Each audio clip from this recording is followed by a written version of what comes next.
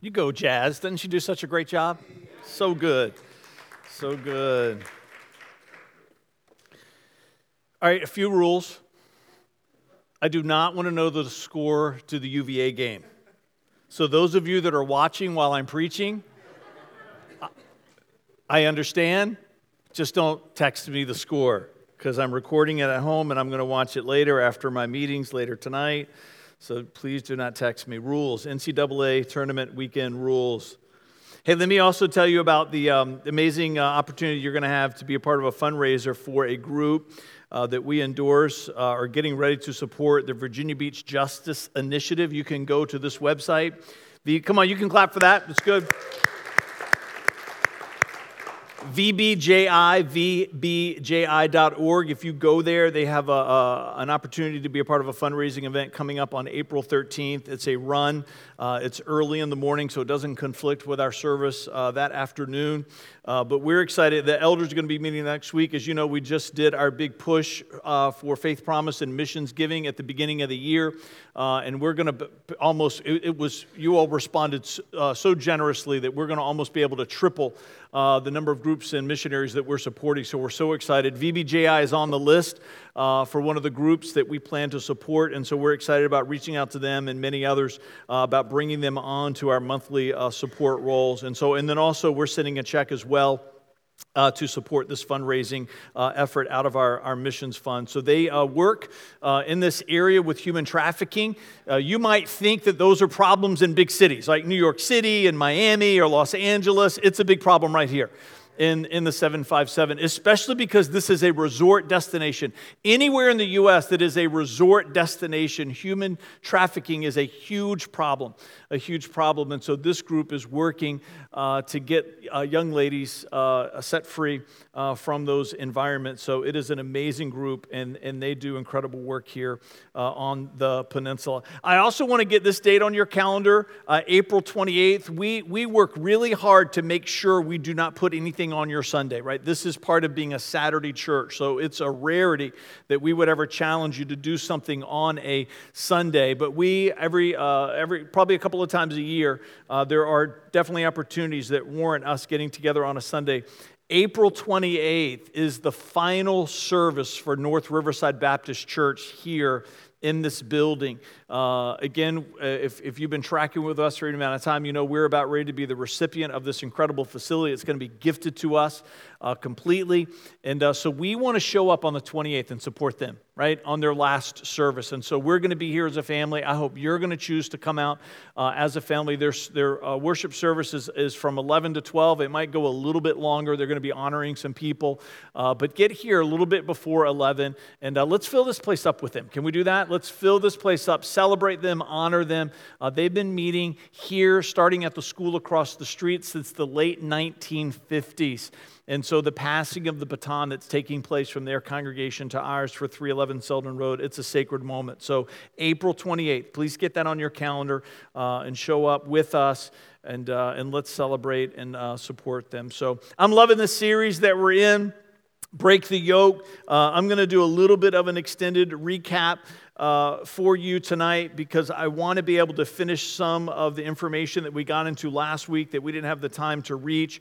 And then also just because there's visitors here every week. So every now and again in our series, we just want to do a little bit of a recap just so that they can catch up with us. If you're new to us, we record the service. It's online every week through our website, citylifeva.com. But we also put our notes up because we tend to cover a lot of textual ground. And so it can frustrate you if you're a note taker. And so all of the verses and the texts and the points that we work through together here every Saturday night, there's a PDF attached to the podcast through the web page. So the imagery of the muskox is important because you're never going to find a yoke on an animal like that because they don't make them big enough to fit it. And it's a prophetic picture for our lives spiritually. When the enemy comes, when temptation comes to try to yoke us with some type of bondage, to try to yoke us, to try to put something on us that controls us, that minimizes us, that competes with the authority of Christ in our lives. Our lives should have such a spiritual strength to them, that temptation is unsuccessful in trying to yoke us in any way. And this verse in Isaiah 10:27 that we've been teaching out of, many of us have grown up in church being taught this phrase that it's the anointing that breaks the yoke. And that's true in certain texts. There's other places in the Bible, which we've worked through together in this series, in Luke chapter 4 and Acts chapter 10, that talk about this idea of the power of God coming to set us free. We sang about it tonight. We believe that. We practice that. We pray for people. We've seen it happen in people's lives. But if that's the only way that you're pursuing freedom, there's going to be freedom in your life that you'll never receive.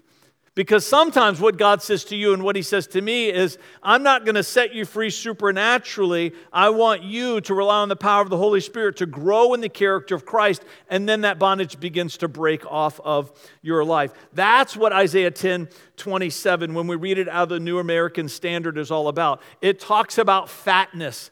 It's talking about this idea of you and I being so spiritually fat in a good way, right? We're fat with the character of Christ that all of a sudden things that we've struggled with just begin to break off and fall away from our lives.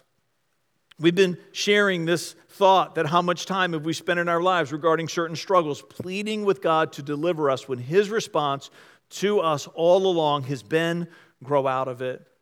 I was just thinking this week about, our children and, 18, 16, and soon to be 15. But I remember when they were little, and there's times, right, where you're frustrated because they're not doing what they're supposed to do. And we have a parenting class that we teach here called Growing Kids God's Way. We're huge fans of this parenting curriculum. Again, we teach it every year here because, right, you're born and mature into the ability to give birth to children, but you've got to learn how to raise them.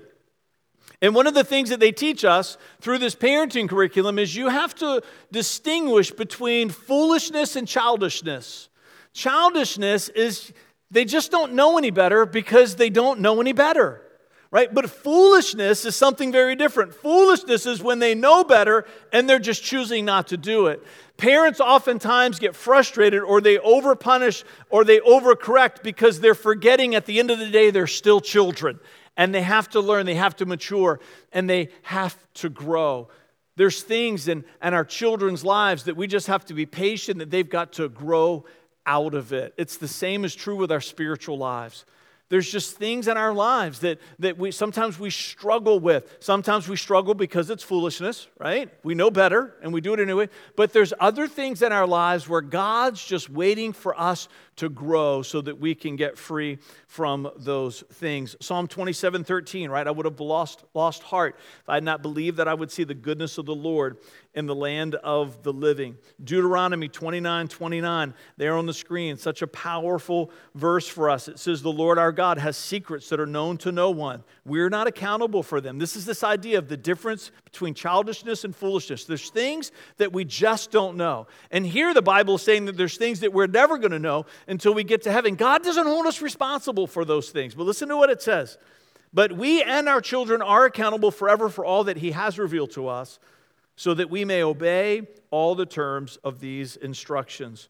We believe here at this church that there will never be the fullness of Psalm 27:13 realized in our lives until we embrace a Deuteronomy 29 life and become Isaiah 10:27 fat. There are spiritual fatty foods that you need in your life so that you can grow in the character of Christ. And God's not planning on force-feeding you to do it. He invites you into a journey. He invites you into a relationship. It's called discipleship. If you're visiting with us tonight, there's a little green book. It's free to you in the back. You can ask anybody in a blue shirt. They'll give it to you. It walks you through our discipleship process. In there, we talk about 12 pathways, which are the spiritual fatty foods of Christianity. And as you begin to feast on those things, I'm telling you, the character of Christ will begin to grow in you, and things that you have struggled with, for some of you, it might have been for years, you're going to find that those things, God's going to begin to set you free because you grow through them. All right, so let's talk about Hophni and Phinehas.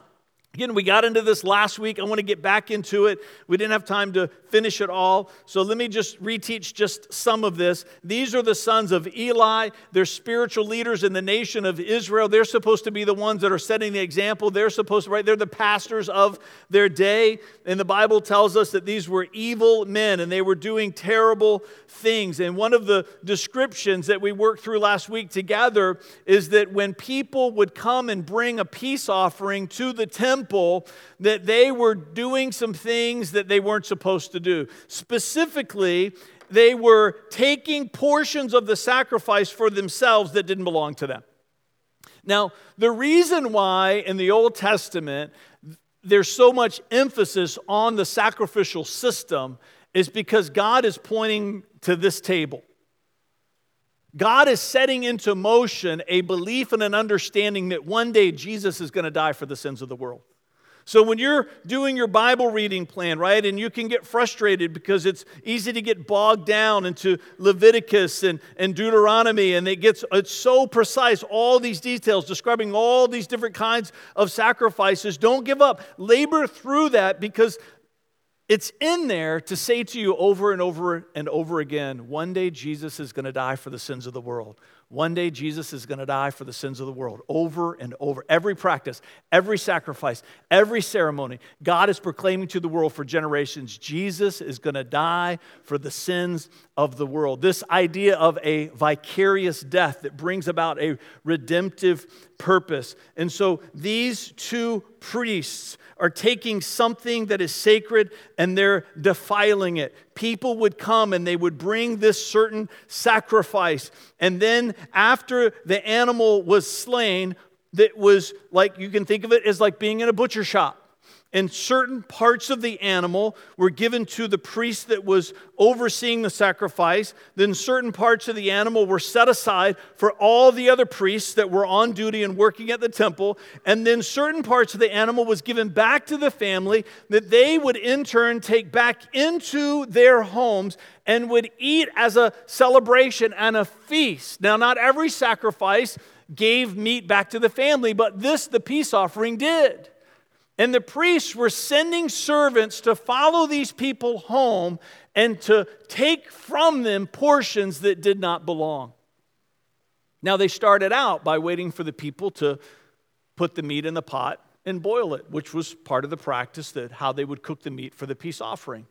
And the servant would come in with a fork, and they would stick it in the pot, and it was their way of perverting this idea of casting lots, which was part of the decision-making process in ancient Israel, right? Creating a scenario and a situation that was beyond their control, trusting and believing that God would make a decision. And so they're taking this fork and sticking it in the pot. The idea is that if anything sticks to the fork while it's in the pot, it must necessarily be that it's God's will for them to take it, right? Which is a perversion of a practice.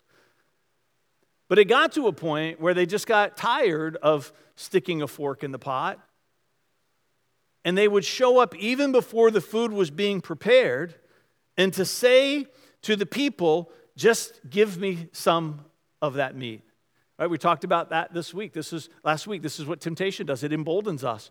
You begin to do things that you're not supposed to do, it won't take long before you start to do things you thought you would never do.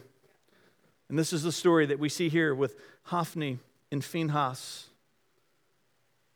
Both priest and person were forbidden to keep another person's portion. You see, when they would bring that animal for the peace offering to the temple to be sacrificed, there were two responsibilities by two groups of people. The priests were forbidden from taking the portion that belonged to the people, and the people were forbidden to keep the portion that belonged to the priest. It was a partnership. It was a ritual. And God had prescribed and made it very clear what belonged to who. But there was a third part of this animal that belonged to someone else. And this is the part that we didn't get to last week. You see, there's a portion of the animal that belongs to the priests, the portion of the animal that belongs to the family, but there was another portion of the animal, and that belonged to God. And it was not to be consumed by the priest, and it was not to be consumed by the people. It was to be offered as a burnt offering to the Lord himself. So as you study this text, and what the servants of Hophni and Phinehas were doing is that when they were to go into the home with the fork in the pot, they were past the process of the part that belonged to God, and they were only taking portions that belonged to the family. But as you read in the story, you begin to see that they said to the family, give me this portion, give me that portion, and give me that cut of meat right there. And as you read the story, you find that the people began to protest. They said, you can take whatever portion you want that belongs to us, but you cannot have this portion because it belongs to God. Now they knew that these priests were doing things that they weren't supposed to do. But these were influential people. These were powerful people.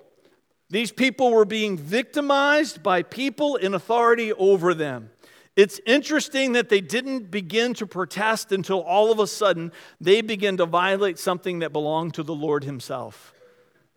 But even then, the priests instructed the servants, take it anyways.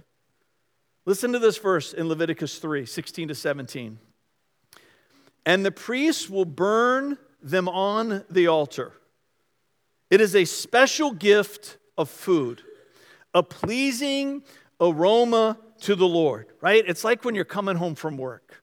You've had a long day, and you turn onto the street that you live on, and all of a sudden you realize somebody is grilling steaks on their deck. And you say the same prayer that everybody else prays as they're driving down that street. Dear God, let that be my house. Right? And then reality sets in that you pull up to your house at the same time as the Domino's driver does. And you realize that that aroma belongs to someone else, and you go to bed that night terribly bitter. I know. I hear you. Right? We understand, right? We've been there. The imagery of the Bible, right? If we slow down sometime as we read it, we can connect with what God is trying to say to us. Now, the aroma, right? The aroma isn't pleasing to God in the same way that it's pleasing to us because He doesn't have a physical appetite. The aroma that He's talking about is the aroma that comes from the heart of a person who's willing to give up something that they could have chosen to keep, but they don't out of obedience to their God. That smells like something to God, and it smells sweet to Him because it is the reciprocation of love and affection, and He's got an appetite for that. Listen to what Leviticus 3 says. All the fat belongs to the Lord. All the fat belongs to the Lord. Verse 17, you must never eat any fat or blood. This is a permanent law for you, and it must be observed from generation to generation wherever you live. Now, there's some disagreement amongst scholars whether or not this verse in Leviticus is saying to the Israelites they can never consume any fat of any kind of any animal. Most believe that that's not what it's saying because there's other times in the stories and feasts and other practices where you can see they're utilizing the fat of the animal. Most scholars believe that this is specifically talking about certain kinds of offerings. That when there's an animal that's being presented to an offering, especially the peace offering, there is a portion that belongs to God. And the priest is not allowed to have it. The people are not allowed to have it. It's to be burnt up because it's the portion that belongs to the Father. See, this is another reason why reading Isaiah 10:27 the right way is so important. Because if you read it in the way that it wasn't intended to be written, that the anointing breaks the yoke, and you don't read it the way that it was intended to be written, which is this idea of fatness, you miss out on the prophetic play of words that God intended us to see when we begin to put Isaiah next to these verses in Leviticus. You see, there is a fatness that you were supposed to give up for the fatness that you in turn are supposed to gain. if you keep the portion of fatness, material things that does not belong to you, then you will never become fat spiritually in the way that God intended. But there is a fatness that we have to forego. There is a portion that we've got to give up. And it's called fat because, right, it's favorable to us. Now, I love a good hamburger. But you and I both know that hamburger is not good unless it's at least 80-20. You tracking with me? I'm all for lean meat, but not on my hamburger. There needs to be some fat in that burger for it to be juicy. Thank you, Cortez. For it to taste good. At least 80-20. Give me something. There's a reason why God uses this because, again, in our human experience, we understand what he's talking about. He's asking you to give up something that something inside of you is inclined to want to keep. But he says to you, and he says to me, don't do it, because that's not your portion. And the consequence, right, when we begin to understand the Bible in light of itself, as we begin to look at Leviticus in comparison to Isaiah 10, we realize that not only is the consequence that God does not receive the portion that belongs to him, the ultimate consequence actually comes back to us because the portion that God wants us to have has to do with character and virtue. And spiritual fatness is never going to come unless we give up part of the fatness of the human experience that we want to cling to.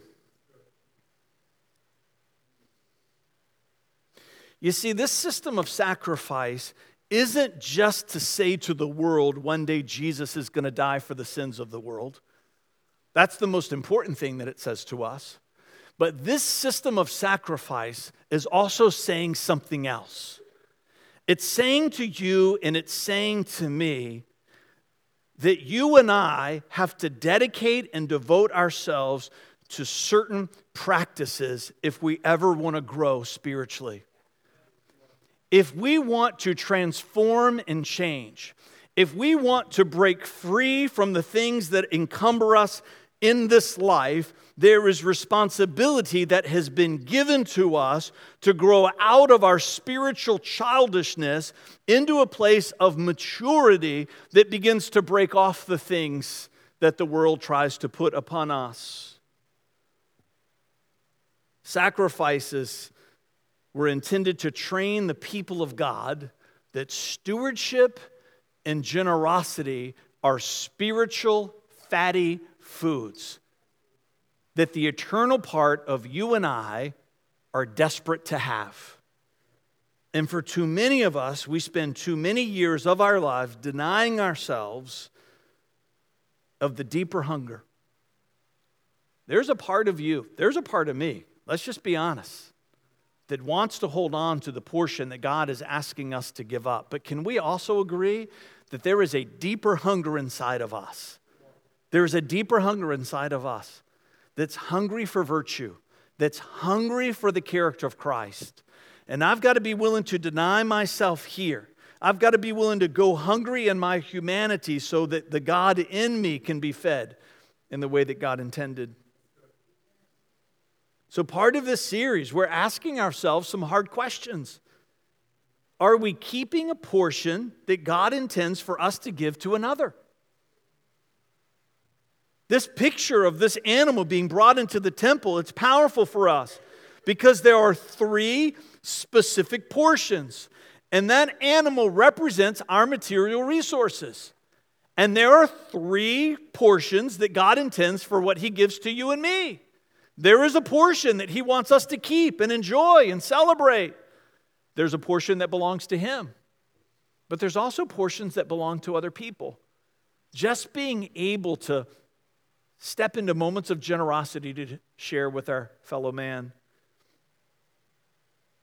I was talking with a couple before service tonight, just looking at all of these communion trays that are here, and I just had this moment of reflection. I think it was back in 2009. We had just moved out of the movie theater and into the Mosaic off of 28 Harpersville road, and the church began to grow, and we did not have enough trays for the communion that needed to be prepared, and we didn't have the money to buy them. They're expensive. That was a lot of money for our church back in its early days. And I remember getting up and we talked with the church about, hey, this is a great problem to have as a church, that we have more people taking communion than we have trays to be able to provide, and we don't have budget for it this year. And people just began to spontaneously give in that service, and we were able to buy them that next week.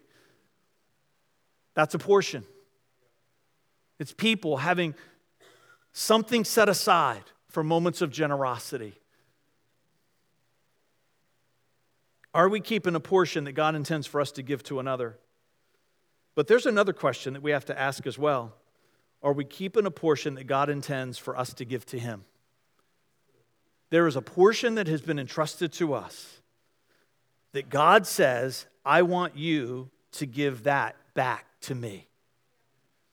So let's talk about something I'm going to call the portion principle.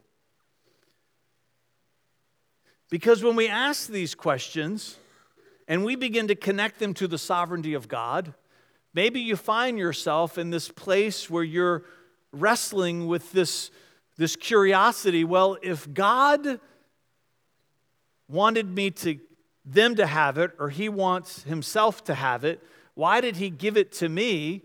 Why didn't He just distribute it a different way?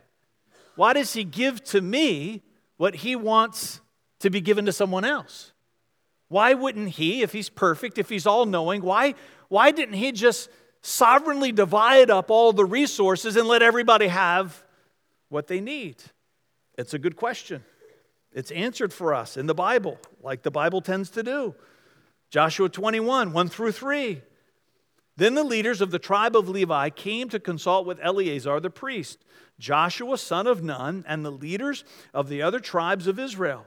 They came to them at Shiloh in the land of Canaan and said, the Lord commanded Moses to give us towns to live in and pasture lands for our livestock. So by the command of the Lord, the people of Israel gave the Levites the following towns and pasture lands out of their own grants of land. Now let me give you a little historical context. The Israelites, as they're coming into the promised land, there's 12 tribes of Israel. And the land is divided up by lot. Just casting lots. Again, creating a situation beyond their control for God to decide who's going to get which land allotment. And the Levites are not included in the lottery for the land. The reason why they're not included, it's manifold. There's several reasons. We don't have time to get into all of it tonight, but one of them is because God says that for the Levites, their inheritance is the special relationship that they get to have with God as the spiritual leaders of the land. But another reason why the Levites were not given an allotment of land, because the Levites, because they are the spiritual leaders, God does not want them to live in one place. He wants them to live in all of Israel. So all the Levites were spread out through all the tribes, so they could be everywhere. But it begs the question, doesn't it? Why didn't, if God was going to divide up all the land for all the different tribes, why didn't He set aside certain cities just for them? Because they needed homes to live in. They needed pastures for their livestock. It's interesting, isn't it? He gives the land to the tribes, and then His command was to the tribes. Now you look throughout the land that was given to you. Now I want you to give some of your cities to them. He gave it to the tribes so they could give it to the priests. Why would He do that? Because He's trying to teach them the importance of stewardship and generosity as a practice for life. He was inviting them to begin to do the things that He knew needed to guide them on their journey so that they could become spiritually fat, so all the yokes of bondage that they eventually kept putting on themselves anyways, God was trying to show them, if you will practice and live in the way that I'm trying to show you, you will experience a liberty that you can't even imagine. See, because stewardship says everything that I have belongs to God anyways. And I live my life asking the question, God, what do you want me to do with your stuff? And generosity is being willing to step into the moments where He guides us to give a portion to others as He leads us, and to give the portion that belongs to Him that the Bible so clearly describes, which we're going to get into through this series.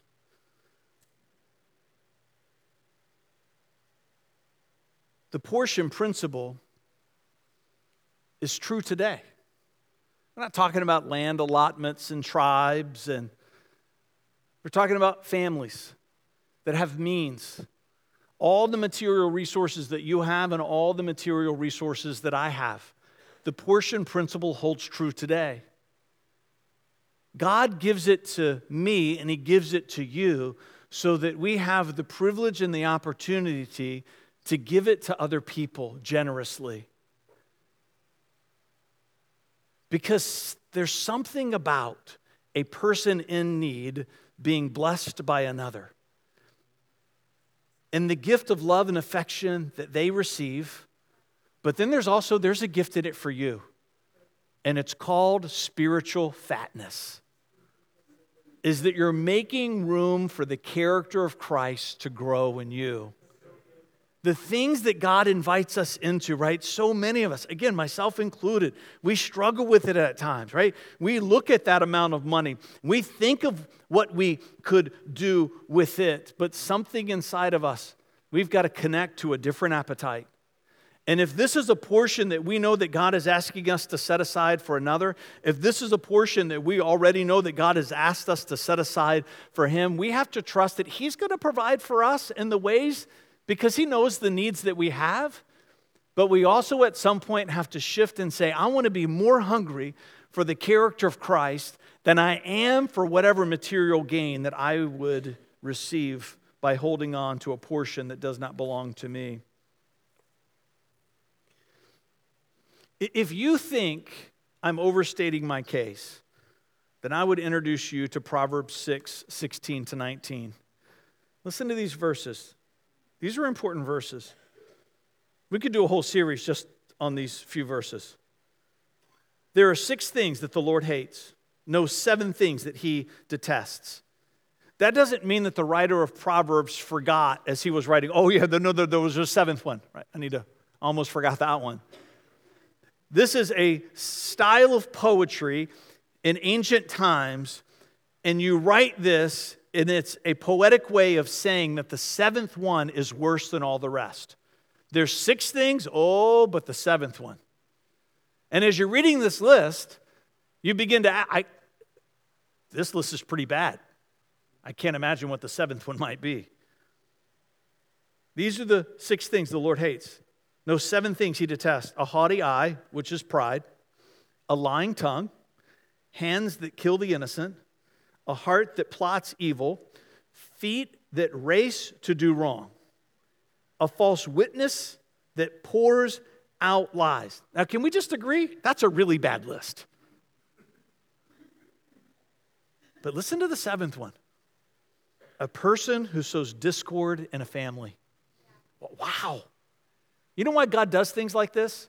Because He knows that in our human experience, we have a tendency to prioritize wrongness. And we tend to prioritize other people's wrongness as worse than our own. So God does this thing in a Bible called context. And you will often see sins listed in a big list. Old and New Testament. You'll see them grouped as lists. And you know why He does that? So that we will not succumb to the temptation of saying, well, at least I'm not as bad as them. God says, no, you're actually a little worse. You're actually a little worse, just for the record. Just for the record. You might be here tonight and you might say, Fred, I believe everything that you're talking about. This idea of portions, this idea of generosity, this idea of the portion that belongs to God, right? Again, which we're going to get to in this series, this concept of tithing. We believe it's biblical for today, the portion that belongs to Him. You might be here tonight and you might be saying, I struggle with those things, Fred, but at least I'm not struggling with, some of the worst sins. I share that in Proverbs 6 because of what we find in 1 Samuel 2. Verse 12 says, now the sons of Eli were scoundrels who had no respect for the Lord. Now I'm going to jump to verse 17. So the sin of these young men was very serious in the Lord's sight. Listen to what it says. For they treated the Lord's offering with contempt. Now God intentionally lists one of their other sins. Verse 22. Now Eli was very old, but he was aware of what his sons were doing to the people of Israel. He knew, for instance, that his sons were seducing the young women who assisted at the entrance of the tabernacle. We are only told two specific things that qualify them in God's eye to be scoundrels. One is that they sexually mistreated young women, and then the only other thing that we're given is they kept portions that did not belong to them. Why would God put those together? Because He knows that in society, most people are going to understand the inappropriateness of this. But we are going to have a tendency to justify and to explain away the seriousness of that. And God says, be careful. Be careful. Because I see this and I see that. They're both egregious. This is part of the journey for us at City Life, is to say, I want to dig deep into this book, and then I want to begin the journey of bringing my life into alignment with it. We do not want to be fat in the ways that we're not supposed to. We want to be strong in the character of Christ, and it requires discipline. It means that we've got to be willing to live our lives by not putting a fork in the pot and taking something that doesn't belong to us. So let me ask this question. Am I yoked with debt and lack because the spiritual fatty foods of stewardship and generosity are missing from my spiritual diet? Am I yoked with debt and lack because the spiritual fatty foods of stewardship and generosity are missing from my spiritual diet? I'm going to invite the band to find their way back to the front. Listen to Deuteronomy chapter 30. It says, this command I'm giving to you today is not too difficult for you. It is not beyond your reach. It is not kept in heaven so distant that you must ask who will go up to heaven and bring it down so that we can hear it and obey. It's not kept beyond the sea so far away that you must ask who will cross the sea to bring it to us so that we can hear it, to obey. No, the message is very close at hand. It is on your lips and in your heart so that you can obey it. Now listen, today I'm giving you a choice between life and death, between, listen, prosperity and disaster. This is part of the covenant that God had with Israel. That there is blessing and obedience. And that there's always trouble in disobedience. As Christians, we love this verse right here, Galatians 3:29. And now that you belong to Christ, you are the true children of Abraham. You are his heirs. And God's promise to Abraham belongs to you. If you're Abraham's seed, the King James Bible said, you're heirs according to promise. Oh, we like that verse. We want to be Abraham's seed and heirs according to promise, but we want it without the consequential nature of obedience.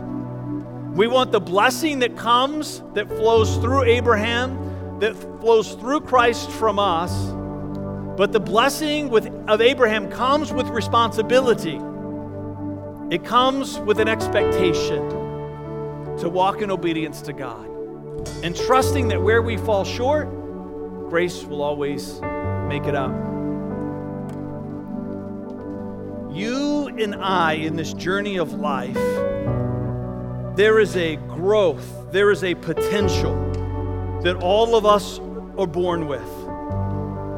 And we hope that in this series that you're going to be inspired and encouraged, and yes, maybe even convicted, maybe even challenged.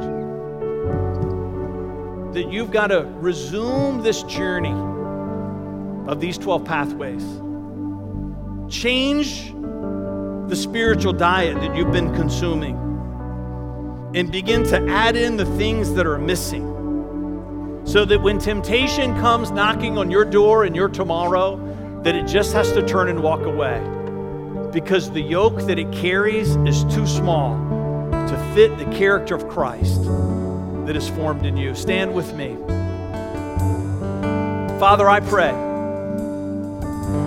that as we step into this moment of worship tonight, that your Holy Spirit would begin to give us glimpses, would begin to give us insight into the areas of our life that need some attention. Maybe even for someone here tonight, God, it's specifically this idea of portion. It's specifically this idea of stewardship and generosity. Maybe for others that are here, it could be something else. It could be the neglect of times in prayer or worship or service or scripture. It could be some other area of their life. It could be some other fatty food that needs to be worked in, God. But for all of us, let it be, God, as we move into this week, that we're going to be less hungry for the things of this world and more hungry for the things of God. In Jesus' name.